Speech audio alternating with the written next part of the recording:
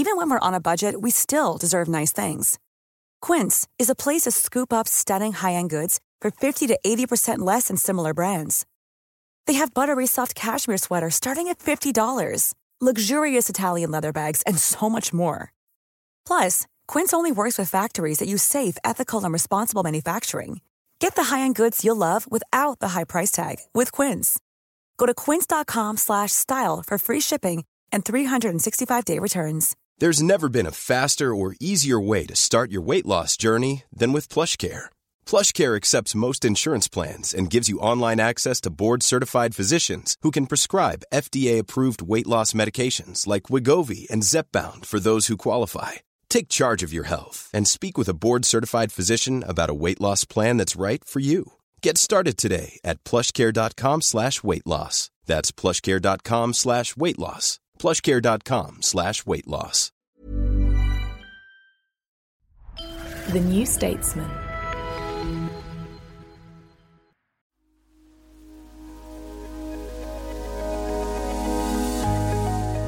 Hello, I'm Manoush. And I'm Amanda. Welcome back to Westminster Reimagined, a special New Statesman podcast series that looks at how politics works and if it can be done better. And in today's episode, which will be the last in this series of Westminster Reimagined, we're delving into the inner workings of British political reporting, exploring the complex world of the lobby, the blurred relationships that many political journalists and politicians balance, trading access and trust, and how this landscape has been evolving over the past few years with the rise of digital and alternative media.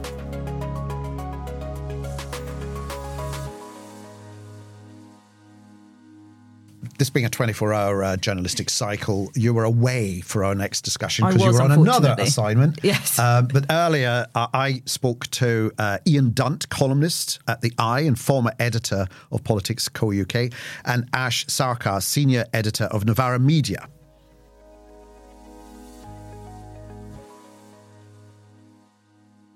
Ian, you worked for a while as a lobbyist. Not a lobbyist, you worked in the...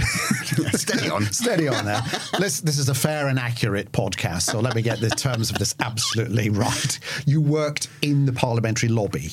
Yeah, I think we were the first website to be authorised by the Sergeant at Arms, which is how you get authorisation for the lobby, because basically you enter an episode of He-Man from the very beginning to operate in the lobby. The concept of Sergeant at Arms and website is something I've never heard in the same sentence. Yeah, no, it's quite unusual. So you get a sort of, it's called Burma Row, which is this hallway in Parliament, and it's full of journalists. Mostly they work in the same room. We were sort of lumped in a room where they didn't really know where to put people, including the New Statesman, actually. That's where they used to be. And a bunch of local journalists and increasingly digital journalists. You're basically given free rein of Parliament to a quite extraordinary extent. I remember on the first day, sort of, you've got your key card, and you just sort of keep on, for each door you come to, you just press it and just say, I wonder how long these doors will keep on opening before they stop. And it's a very long time. Yeah. The two big privileges you're given, really, are the morning and afternoon spokesman's conference. And it's not really a privilege at all. You sit there with your colleagues. Spokesman comes in, Prime Minister spokesman. They have a line to take. They basically read out the script. You ask a series of questions trying to prise them away from the script. It's very, very hard to do. It's very, very difficult. And you usually come away with nothing. About 10% of the time, that's being generous, there's a bit of give. Like there's a chink of light that you can find in the story that's being told, and suddenly the lobby starts to sort of hunt as a pack, picking up on inconsistencies, and then really it can become a feeding frenzy where you can see the government being reduced in front of your eyes. At those moments, it's very impressive. 90% of the time, it isn't. And has that been like the efficiency rating? Has it been getting worse or better? I mean, is it fit for purpose? I think it's probably been getting better, but mostly just because the governments have been so incompetent for the last few years. So I don't think that's necessarily a statement on the increased skills of journalism. I think it's the decreased skills of government, really, that have led there to be an awful lot of chinks of light in order for people to cause havoc. It's quite culturally, I certainly found it a very weird space, because my journalism is sort of is a journalism of commitment. I'm very committed to the values that I'm pursuing in the journalism. The lobby's culture is not that at all. It is a much more sort of distant, disinterested. It's sort of more similar really to sports commentary, I think, than the kind of columnist stuff that I will be doing now. Right, yes. And there's a bit of suspicion around people who look too emotionally involved in the story as it's going. You're supposed to maintain a distance.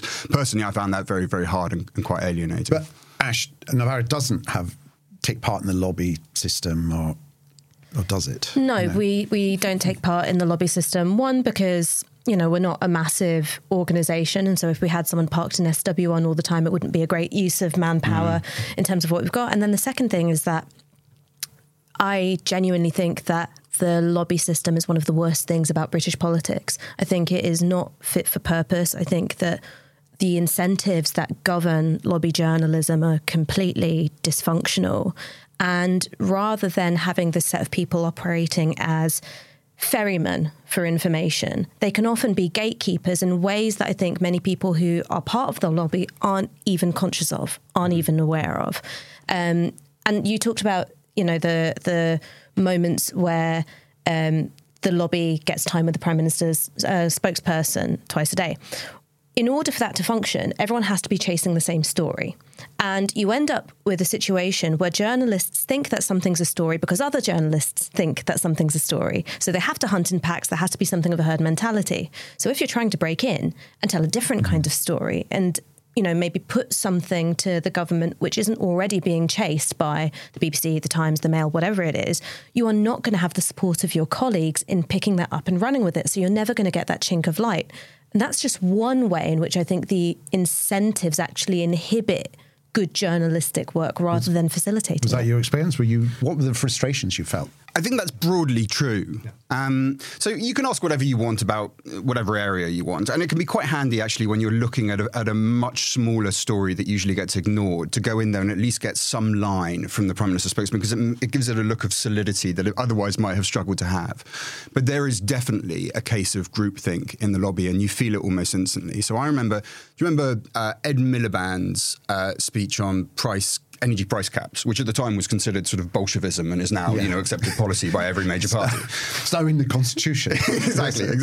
And I remember afterwards, this was actually a conference, but, the lobby was in a sort of huddle afterwards. I remember you were just there and there's like lots of very senior political editors from pretty much all the different newspapers essentially coming up with a line. And I don't mean that conspiratorially. It's essentially that you're trying to back yourself up so you don't look like you're completely adrift when your editor looks at your copy compared to everyone else's. But people are looking at each other going, well, that was very left-wing, right? That was very left-wing. And you can see the general sense taking over people. Yes. That just comes from basically working in the same room as these people all the time. Well, yes, and I wonder whether there's the equivalent of that on social media. I mean, my social media use is very, very prehistoric.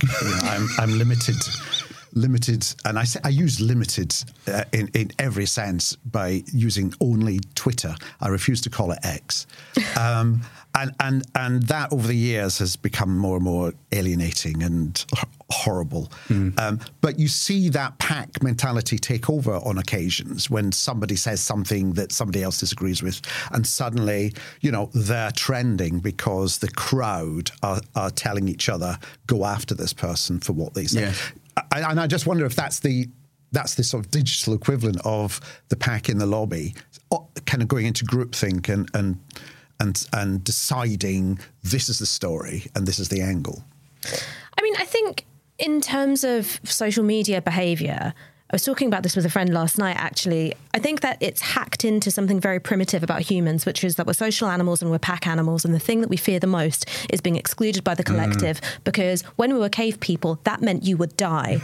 And what social media giants have tapped into is our need to feel part of the pack and our intense fear of not being part of the pack. And every day you play reputational roulette and you see if you're going to be in or if you're going to be out. And I think that it taps into something very, very primitive. It's right at the back of your brain and it bypasses your sort of conscious awareness. And I don't think it's quite the same with the lobby, because I think with the lobby it's much more about how do you look to other people in a way which means that you can keep your job? How do you look to other people in a way that means that you could have some career advancement? And how do you, I guess, uphold some unwritten social norms about what is said and what isn't said? And those things change over time. I mean, we've seen it change over time. The lobby line on austerity, 10 years ago, it was very different from the way in which people talk about it now. But if you are outside of that huddle, right? And if you're saying something which is different, you're no longer one of us. You're some, weirdo Navarra lefty blogger. Are you talking from personal experience? Anyway. No. I mean, I think this is also why I've not wanted to be a part of it, because I think that the frustration that you detect in my voice is the frustration of an idealist. I really do believe in journalistic values and I believe in the journalistic process. And for me, where the lobby doesn't uphold it, and I think that it fails to meet those journalistic standards all too often, I feel like, but you're supposed to be, the creme de la creme, the A-team of journalism. How can you be getting it wrong so much? Okay, well, it's definitely not that. Like whatever else the lobby is, it is not that. I think one of the things that concerns me about it the most is that it is involved almost exclusively in court intrigue. So if we assess a policy, right, so look at Labour's commitment to decarbonising the grid by 2030. If you're going to do that, you're about to put the economy on a war footing. Like, it's an extremely ambitious goal, and it will have consequences. We can, disagree whether they're good or bad, people's lives. There's almost no appraisal of any of that. It's basically just like, what does this mean to Keir Starmer? What does it mean for his election chances? Rishi Sunak cancels HS2. What does it mean for Rishi Sunak's, chances? So no one's... I mean, there's a little bit, right? But very rarely are you seeing anyone, certainly not from the lobby, going to Crewe, which was about to get about to be a major part of an infrastructure project, now no longer is. Yeah. In the past, what happened to Michael Gove's education reforms? What's happened to private sector involvement in the NHS, whether you agree with it or whether you don't? How much do we actually know about how well this stuff has worked? Almost nothing. When it comes to how policy will work or how it has worked, that part of politics is almost completely ignored. Instead, what we get is just the remorseless focus on now. Yes. It's through a prism of who is up, who is down, what does it mean for their chances? Absolutely. I mean, I grew up on the BBC. I worked at the BBC for ages, and I'm always defending the BBC when it's, when governments of both hues really criticise in an attempt to defund it or reduce funding for it, until I watch the BBC, and then I get frustrated because for that same thing. The BBC's like my family. I love them at a distance. Nice to see them every now and then, but, fundamentally, could you please leave now? I do get that sense of frustration and watching BBC News. Yes, fine, you've told me what's happening here, but please tell me a bit more. Is it because they're afraid? And I'm talking not just about BBC, but, ITV News, mainstream broadcast news. That doesn't include GB News, obviously. Do they feel restricted? Do they feel it's too complicated? Is it cuts to budget that successive governments have imposed? I think that the budget cuts, and this isn't just the BBC, this is happening in newsrooms up and down the country, is such a massive part of this story about why is it all court intrigue? Why is it always who's up and who's down? So original news gathering capacity has just been completely gutted. It's really, really expensive and it's hard to do and it's time consuming. You've got to get everything legaled and copper bottomed. So you've got a model of journalism where most journalists are just stuck in one place, whether that's sort of at their laptops churning out clickbait or whether that is just being parked in Westminster. The second thing is that you've got an increasing reliance on political correspondence from the news desks because you don't have as many people going out and about and gathering news outside of these very, very limited spheres. So where do you have people out in the field? It's the lobby, it's political correspondence. Yes. And so then you have those lobby stories leading the news cycle and you end up, I think, maybe 75% of news is people talking about something someone said in response to something someone else has said. Yes, it's this endless churn. And they're allowed to talk about a gossipy story if another news organisation has picked up on it, because then we can talk about the gossipy story that ITV are talking about, and ITV can say, well, now the BBC are talking about it, so we can now talk about it. And look at how cheap it is. Yeah. Right, Nadine Dorries says something unbelievably fucking stupid on Twitter. Gary Lineker or something goes, oh, you're unbelievably fucking stupid. And off you go. And you can write up that story. I could probably write that story in 10 minutes. Yeah. It's basically free to produce. And it gets traffic. It gets traffic in a way that, frankly, it is hard. I think we've probably all sat there going, okay, this is a piece on probation. How am I going to frame this to try and get interest for this kind of stuff? And that is much more expensive to produce. It takes a really long time. You've got to talk to a lot of people. You've got to do a lot of research. That kind of fundamental economic incentive is really, really damaging. I think there's also, by the way, been this really pernicious structural change in the way that journalists secure their information in Parliament. Back in the day, basically before New Labour, you would have press offices and departments that actually worked. You'd have people who actually knew something in a government press office. Their job was to explain the policy. The minister would sell the policy, but the civil servant would explain the policy.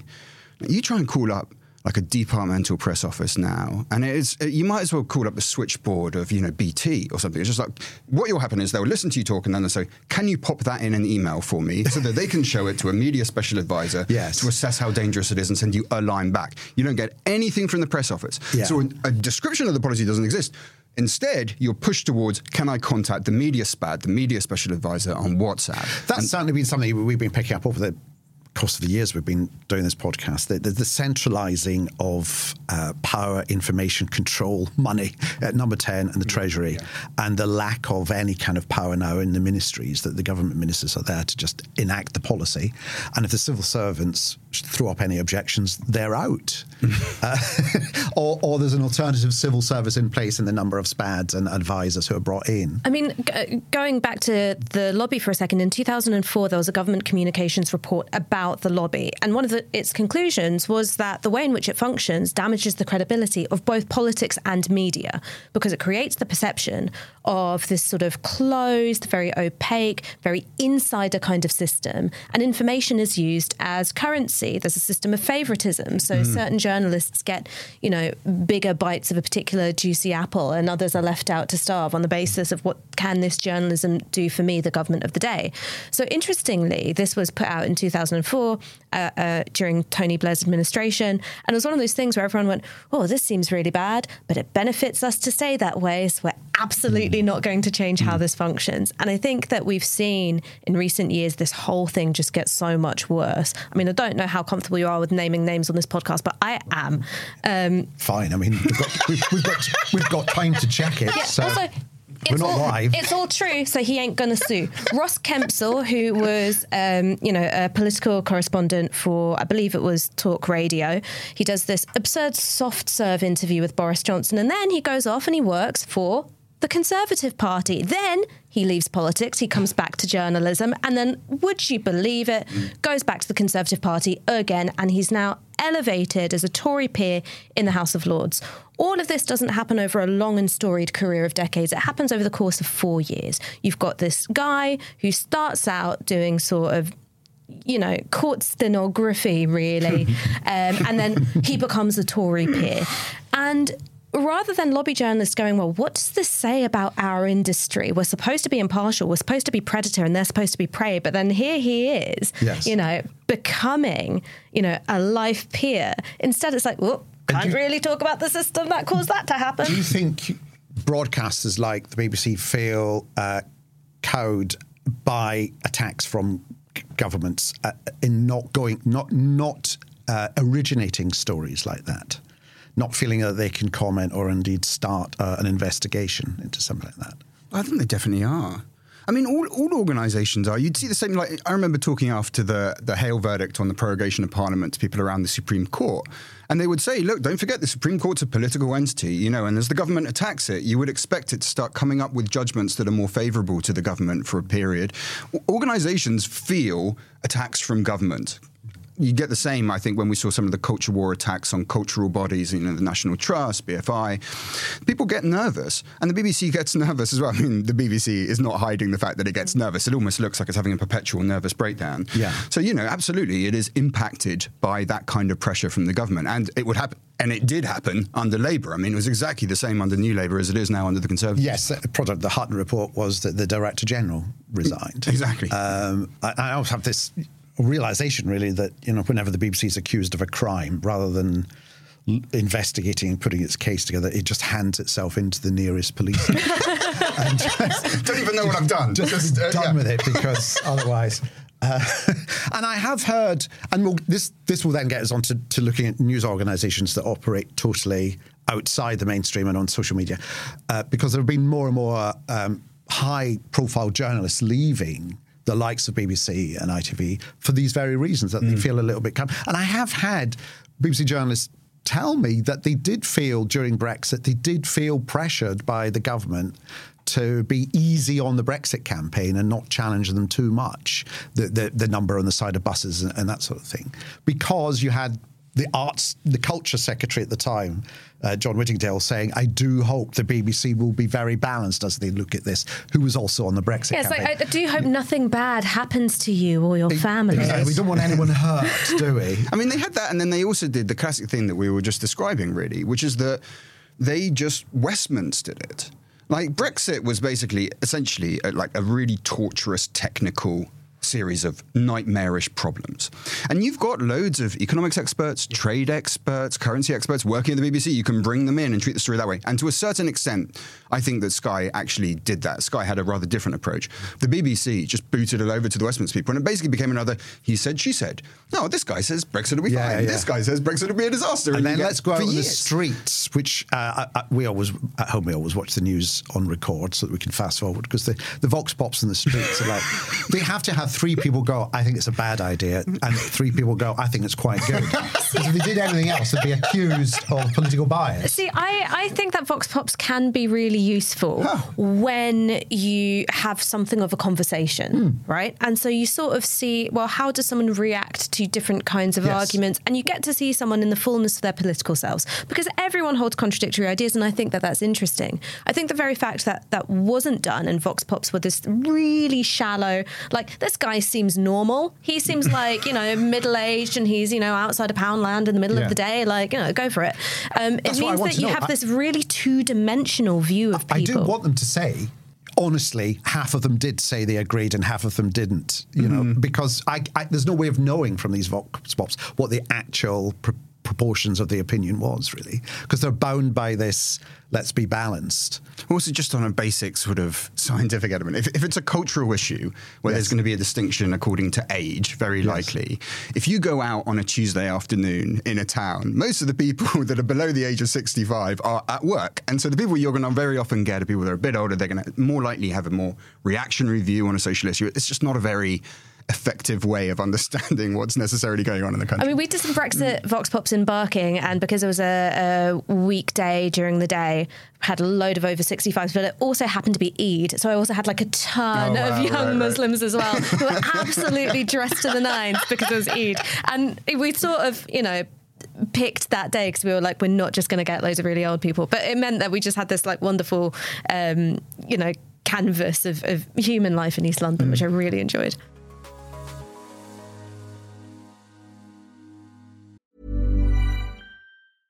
Ready to pop the question? The jewelers at BlueNile.com have got sparkle down to a science with beautiful lab-grown diamonds worthy of your most brilliant moments. Their lab-grown diamonds are independently graded and guaranteed identical to natural diamonds, and they're ready to ship to your door. Go to BlueNile.com and use promo code LISTEN to get $50 off your purchase of $500 or more. That's code LISTEN at BlueNile.com for $50 off. BlueNile.com, code LISTEN. Hey, it's Ryan Reynolds, and I'm here with Keith, co-star of my upcoming film, If, only in theaters May 17th. Do you want to tell people the big news? All right, I'll do it. Sign up now and you'll get unlimited for $15 a month and 6 months of Paramount Plus Essential Plan on us. MintMobile.com/switch. Upfront payment of $45 equivalent to $15 per month. Unlimited over 40 gigabytes per month. Face lower speeds. Videos at 480p. Active Mint customers by 531.24 get 6 months of Paramount Plus Essential Plan. Auto renews after 6 months. Offer ends May 31st, 2024. Separate Paramount Plus registration required. Terms and conditions apply if rated PG. Hiring for your small business? If you're not looking for professionals on LinkedIn, you're looking in the wrong place. That's like looking for your car keys in a fish tank. LinkedIn helps you hire professionals you can't find anywhere else, even those who aren't actively searching for a new job but might be open to the perfect role. In a given month, over 70% of LinkedIn users don't even visit other leading job sites. So start looking in the right place. With LinkedIn, you can hire professionals like a professional. Post your free job on linkedin.com/people today.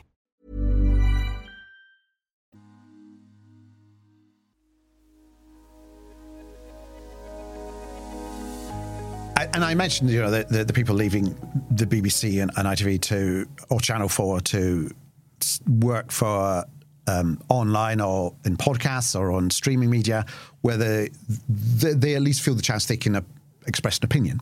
That leads us on to organisations like Novara Media, who come from a particular standpoint, but still are journalistic. And how do you balance the two in that you are coming from a specific standpoint politically, but on the other hand, you do want to presumably get as wide an audience as possible. How do you square those two things? Well, never forget, Karl Marx was a journalist. Well, the first thing is that Novara developed first as a podcast between two guys talking about very, very obscure left-wing theory. Yeah. So if you go back to our early podcast, none of it was about the news cycle. It was entirely about Gramsci, Hart and Negri. And then we developed more of a news-oriented side of us. And that meant that we had to really decide what kind of news outlet we wanted to be. Did we just want to be left-wing polemicists who didn't have much regard for the journalistic practice, or did we want to build that in and find a way to integrate journalistic practice with the politics that we want to advance in the world? And that actually turned out to be remarkably easy. So the first thing is that we decided to be regulated by Impress. And the thing about Impress is that it's a press regulator, which is the only one to have integrated all of the Leveson recommendations into its code of conduct and its guidelines. And we were really proud to do that because for a lot of us, a big part of our politicization was watching the Leveson inquiry. It was actually a friend of a friend who custard pied Rupert Murdoch. The second thing is that we don't believe in impartiality or a posture of journalistic neutrality. We just don't think it exists. But what we do believe in is accuracy and objectivity in the handling of facts. Mm-hmm. And one of the things which I think has been really good about learning the journalistic practice is that it's taught me to be skeptical of myself. And that adversarial relationship that you have with an editor who is pushing you to be more precise, better sourced, better at articulating yourself, I think that ultimately that's helpful if you are partisans like we are. That helps you build an argument in a way that people can trust you and they think that you're an honest broker. How does that operate, that kind of impartiality or editorial rigour? So, I mean, if I write a piece, let's say my editor is Simon Childs, who's someone who has a real newsy background. He came from Vice. He will go through it line by line like any editor would, and he would say, how many sources do you have for this thing? This wording is vague. This is crap. Get rid of it. You need to move this paragraph up. It is just as annoying and adversarial as everybody else's editorial relationship. The other thing that we do is that Impress covers our social media as well. So our social media use as individuals. Now, of course, everyone fucks up on social media. It is the great equalizer. Twitter turns every single human being into a dumbass. But it's quite useful. Apart from me. I mean, I handle it. Famously fantastic. Just, like every single person will fuck up on Twitter. Yeah. Like you are playing reputational roulette every time you log on. It doesn't do irony or emphasis, does it? Twitter? And also it just invites you to react really quickly to things, because if you're not reacting, who are you online? You may as well be dead. Yeah. And the useful thing that we have as an organisation is that, if someone does speak too quickly, an editor can come and say, look, you've got to change how you worded this. This flies in the face of the guidelines that we've all signed up to. So yes, it's more limiting than just being an outright polemicist or an activist or a campaigner.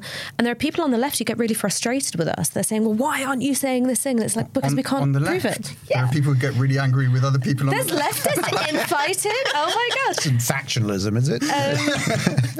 There are people who feel that we don't go far enough as an organisation. But that's because we do take journalism seriously. I mean, the one thing that I'd like to say is that I don't want every single outlet to be like Novara. I don't think the BBC would be better if it was like Novara. But I do think that we need a much more varied media ecology. That's what I was going to say, though, is that where does someone who is, say, apolitical, non-political, but interested, might vote Conservative one election, Labour another, Green another, where do they go? If they start losing faith in the likes of the BBC and so on, where do they go for their news source, where they can be confident that what they're reading is true and is being reported accurately? Where are the outlets? I mean, I think that's a really difficult thing because people have tried to set up those outlets. So you've got Semaphore, which has been presenting news in a different kind of way, making a really strong distinction between its news and opinion within a piece, saying, what do they say, and breaking it up like that. But you have to be a real nerd to choose Semaphore as your news outlet of choice. You sigh when I ask that question, Ian, because do you know? Well, I don't think there are many options, really. I suppose if you're a real Westminster nerd, you'd be reading something like Politico, and the same in Washington or in Brussels. Just pretty straight down the line. But, I mean, I just don't know, because you can't say that really for the Times anymore. I suppose you could say the Times and the Financial Times in the news sections. The Times in its sort of editorial section has gone completely insane, but the news section still, generally speaking, is relatively straight down the line. But even there, you see real corrosion of standards, I think, in terms of reporting a government announcement on the day, then 2 days later having a bit of analysis going, actually, it turns out this is completely illegal and there are all sorts of practical obstacles. It's like, but you already function as the government press office on the day that it needs. One of the first things I did when I was a radio producer, I hesitate to say 30 years ago, was a wireless producer, wasn't it? Yes. a diode. I was a diode producer, and I was producing the news quiz, which required me, to set the questions, reading every newspaper every day. And within 3 weeks, I suddenly realised that no one newspaper gave me the full story. I mean, it was a complete eye-opener to me, who always thought that, the likes of The Independent and whatever, which was giving you some... No, the fact that what they're reporting there is new information that isn't there in the other one. And that, for me, is then meant I can't pick up any newspaper now thinking I'm getting the whole story. So it's always been there, I think. And there always is... subjective editorializing that goes on in any news organ. There's someone in charge of the news at 10 who will determine what's the most important story that goes first, and that's a kind of professional but personal judgment that they impose on that evening's program. I mean, one of the things that's quite interesting about how we're having this conversation is that our imaginary normie who just wants some news, we're talking about print predominantly and a bit of broadcast, whereas actually for younger people, TikTok is just such a massive part of how they access news. And what makes someone connect with something on TikTok is very different from what makes someone connect with a newspaper. So they want a human being presenting the information that they like or empathise with or relate to in some way. The material that they tend to engage with will relate to some aspect of their personal or political identity. It's much more about feeling aligned in terms of values. It makes you want to share something because by sharing it, you're saying something about yourself. And that's one of the things that we've been working out as a news organisation, which is how can we use TikTok in such a way that presents reliable information in a way which works with those incentives of the platform. And I think that we've been doing quite well with it. And one of the things I'm quite proud of is that Novara's TikTok reach is bigger than The Guardian's TikTok reach, but that doesn't necessarily translate into a funding model. And I don't want to see Adrian Charles on TikTok. I would love to see Adrian Charles on TikTok. What are you talking about? He would be amazing on TikTok. Oh my God. I'm going to pitch that to him and be like, I want a cut of... I can just imagine Polly Toynbee on TikTok, but I don't want to see it. I've actually got the stats here of what 16 to 24-year-olds, where 16 to 24-year-olds get their news from. BBC is one of the top news sources used by 33% of them. That's equal to Facebook. But they are behind Instagram, which is at 44%, Twitter at 31%, TikTok's at 29%, but I'm sure that's going up. But also...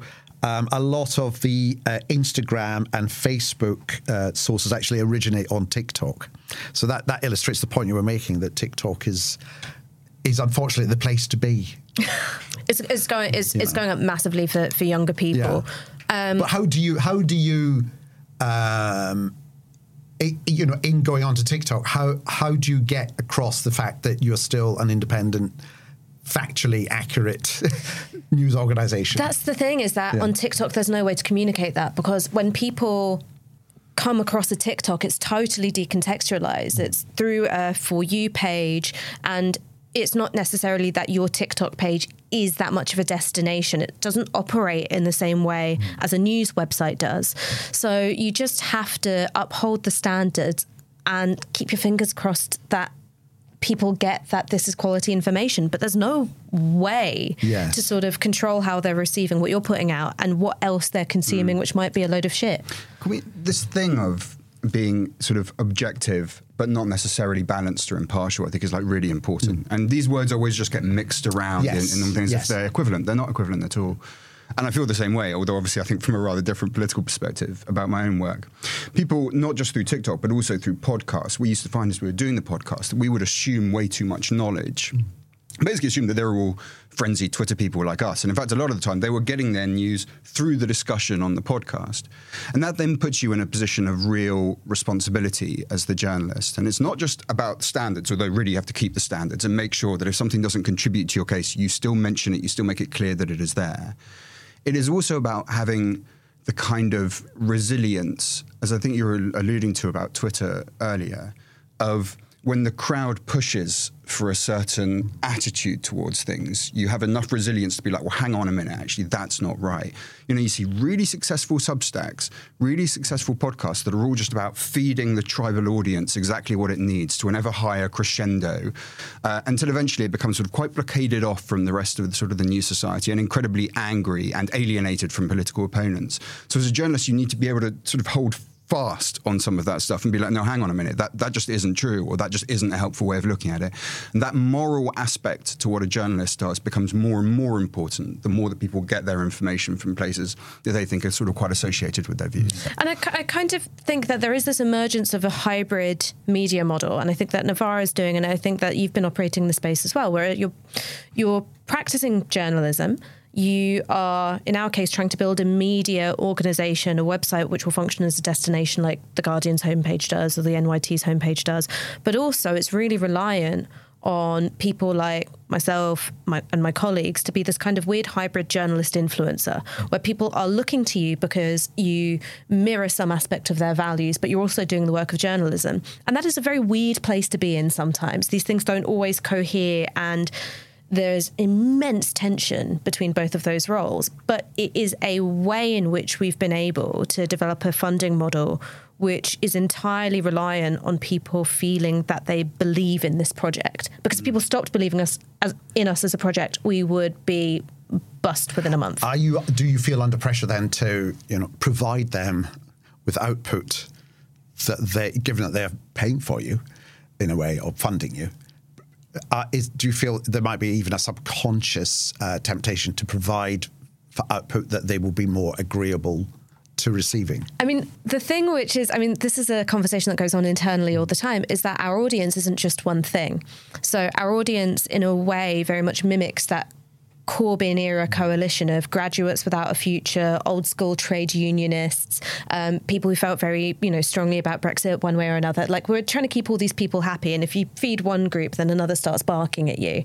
And I think that, in a way, that keeps us from being too much in hock to like one kind of imagined person, because the others will get really, really mad at you quite quickly. I think in terms of how those incentives shape the work that we do, one of the things that we've had to learn to be okay with is getting yelled at by people who don't like the information that they're hearing, because the negative voices are always louder than the people who like it. So you look at the criticisms and you go, well, is this fair or legitimate? And if it's not, you just have to take the flak. Yes. I mean, at the time of recording, there are various organisations, not just journalists and news organisations, going through this tightrope of opinion, negotiating the Hamas, Israel, Palestine issue, Gaza, where, if you criticise the Israeli government, you're accused of one thing. If you mention the Palestinians, you're accused of another thing. And yet there are tragedies taking place on either side here. And I just worry that journalists are feeling that they have to pick a lane on this where the objectivity, where it is possible to describe what's going on across the region in an objective sense. Do you feel there's a pressure, or there's a sense of groupthink that's beginning to grow as to how these things are portrayed? There are certain issues where as soon as you enter into it, you know that you are going to lose people. Yeah. As we're recording this, we're in the frenzy of the moment when it comes to the Middle East. And to a certain extent, anything you say will lose you someone. I do think that if you create as your lodestar on this issue it'd be very boring if you did this all the time, but on this issue, if your lodestar is, I care about humanity, you can find your way through this thing, and you can come up with an objective appraisal that recognises mutual tragedies that I think will keep most reasonable people with you. But look, it's a really emotional moment, and they'll be lost there. And that's partly when you have that thing of the resilience of thinking, no, you've just got to say it properly and not concern yourself too much about the consequences. I mean, one of the people who I've learnt a lot from is my colleague Michael Walker, because he is quite a heterodox thinker. He's never been keen on left dogma. And when people present to him an argument, which is a series of slogans, he's got absolutely no time for it. And he's got this kind of, 360-degree skepticism, while still being very, principled, and he's got his politics. But he's got this 360-degree skepticism, which I really want to emulate in so many ways. And I think that what's interesting is that partisans often get written off as being incapable of having that quality, but internally within the organisation, I'm like, I've seen this and I've seen how you do it, and I think that there's real integrity to it. I mean, on the Israel and Palestine issue, I think that what's going on in mainstream media, legacy media, whatever you want to call it, it illustrates again these problems of groupthink. So some polling came out from YouGov. I mean, we're talking in late October, so all of this might change again within, a week or two. But some polling came out from YouGov showing that 76% of the British public are in favour of a ceasefire in Gaza. Now, there is, whatever you think about that particular issue, a massive gulf between the position of most of the British public and the political consensus that's in Westminster. That is not the position of the Conservative Party or the Labour Party. Now, that would be a sort of quite typical thing for journalists to press politicians on, right? Well, public opinion's here, you guys are over here, I'm going to make you answer for that. But that's not something that's happening, because the consensus amongst journalists tends to be a lot more aligned with Israel than it is aligned with the demands which are coming from the pro-Palestinian movement.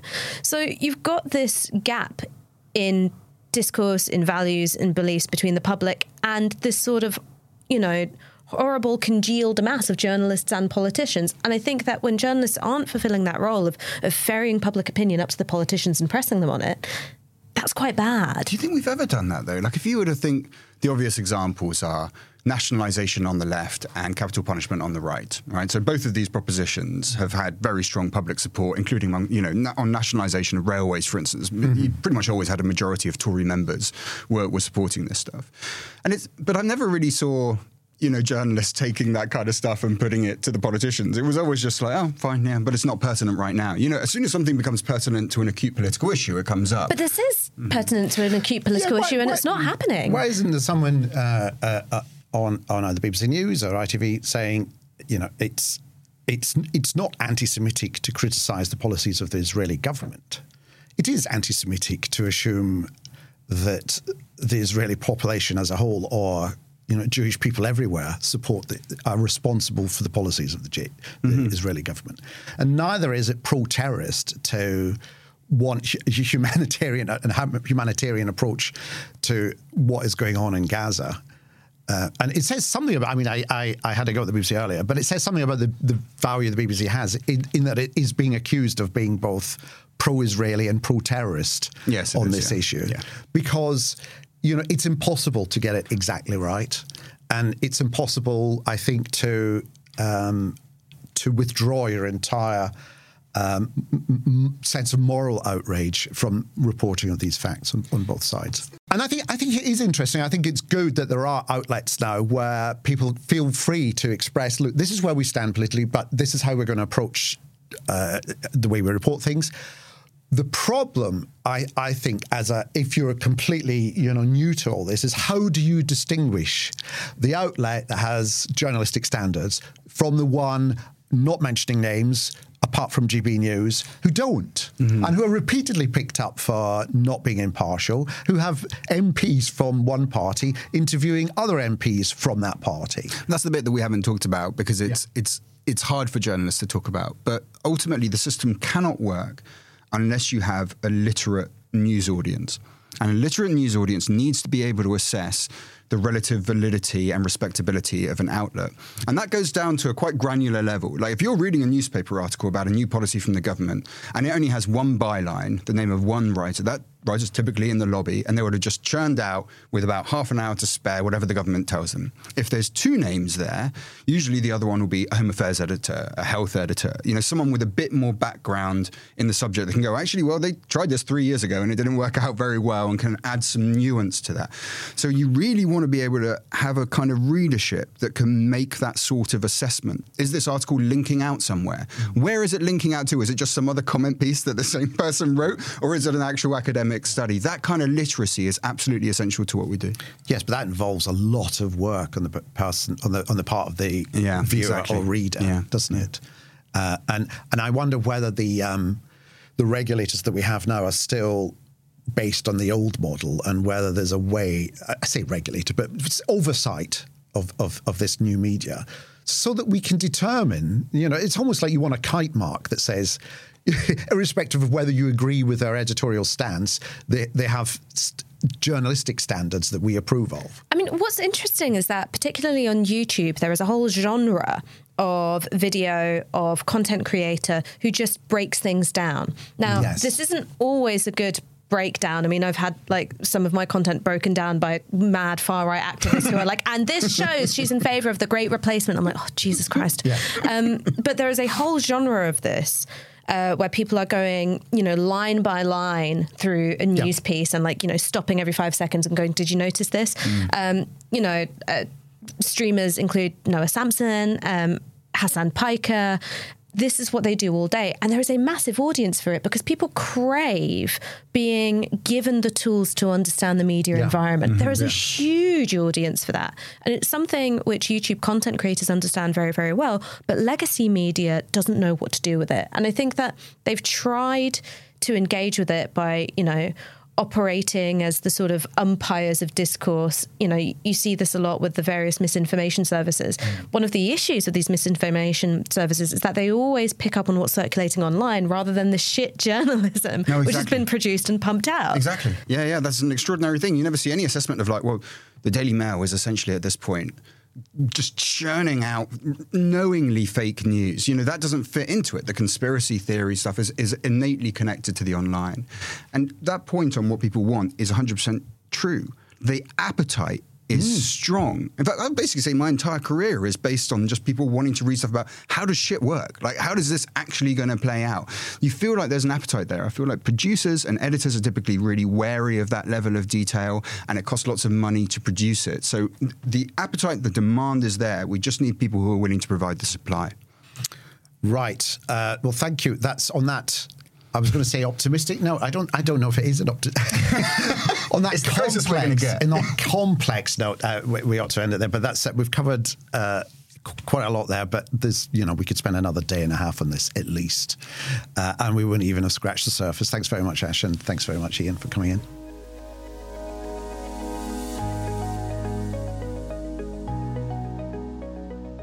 So that was an interesting chat, really, because it threw up both the actually quite a lot of the restrictions of where the media landscape is lying now, in that, Ash was willing to accept that it's possible to be partisan at the same time as being journalistically thorough. But we then end up in this fragmented landscape, and there's nothing telling us when we're getting news from an authenticated outlet as opposed to one who's making stuff up.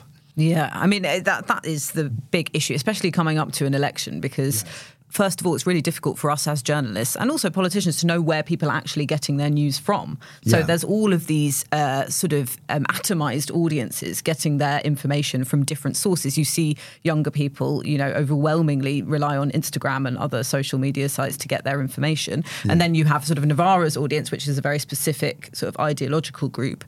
And then older people who might be getting their news in a more traditional way. But it's so fragmented. Yes, I always think that the telltale sign that what you're hearing or reading might be nonsense is if it has the word truth or fact in it as part of their title, like Truth Social is Trump's social media thing.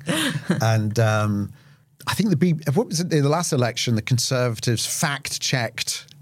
They did.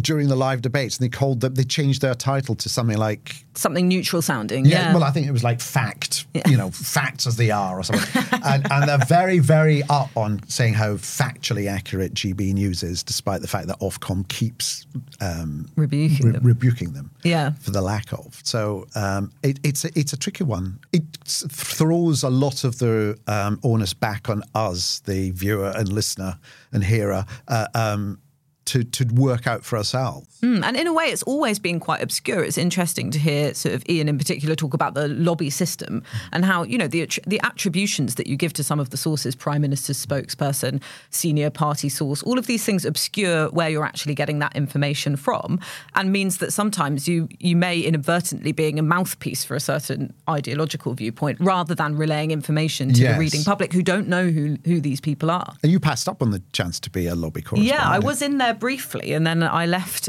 at the New Statesman because I wanted to be able to do that reporting on the impact that politics has on people. I'm not saying that there are lobby journalists who don't do that, but it gives me a bit more freedom. So, I missed this discussion, for example, because I was in Hastings reporting on the housing crisis. And if I was, if I had to be in Westminster every day reporting on the comings and goings of the politicians, I wouldn't be able to do as many reports like that. That's right. And what was picked up quite a bit in the conversation was the fact that there's this reliance on asking the political correspondent to analyse something as impactful as the budget, rather than, the social affairs correspondent or what impact will it have on people's lives as well as their purse. Yeah, I mean, that's something I once interviewed Martin Lewis, the money-saving expert, and his big bugbear was that actually consumer rights journalists are never the most prominent correspondents, especially for stories like the budget, where actually that's the most important thing. How is this going to affect us as consumers? And, you can see that with the renting crisis, for example. We have so few rights as consumers. We have fewer rights than if we were to buy a fridge. And so it's interesting how, political journalists who have their own expertise and their own skills are sort of expected to be experts on every single policy area, which just isn't realistic.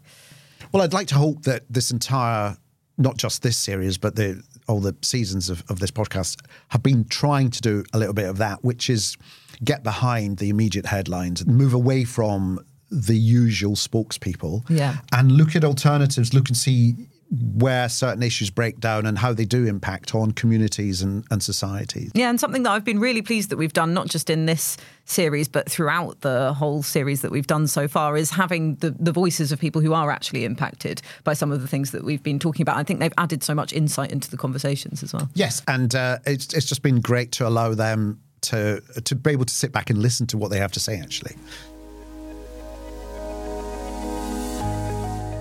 You've been listening to Westminster Reimagined, a bonus New Statesman podcast series with me, Anusha Kellyan, and our special guest host, Armando Iannucci. This is the last episode of the series, but if you'd like to go back and listen to our previous episodes, you can find them all wherever you get your podcasts. Just search Westminster Reimagined with Armando Iannucci. If you enjoyed this episode, please leave a review and don't forget to subscribe. You can watch video from this podcast on the New Statesman's YouTube channel and on the New Statesman website. This episode was produced by Catherine Hughes. Our executive producer is Chris Stone.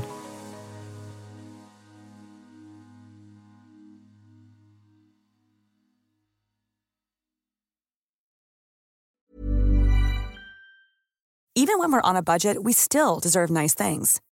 Quince is a place to scoop up stunning high-end goods for 50 to 80% less than similar brands. They have buttery soft cashmere sweaters starting at $50, luxurious Italian leather bags, and so much more. Plus, Quince only works with factories that use safe, ethical, and responsible manufacturing. Get the high-end goods you'll love without the high price tag with Quince. Go to quince.com/style for free shipping and 365-day returns.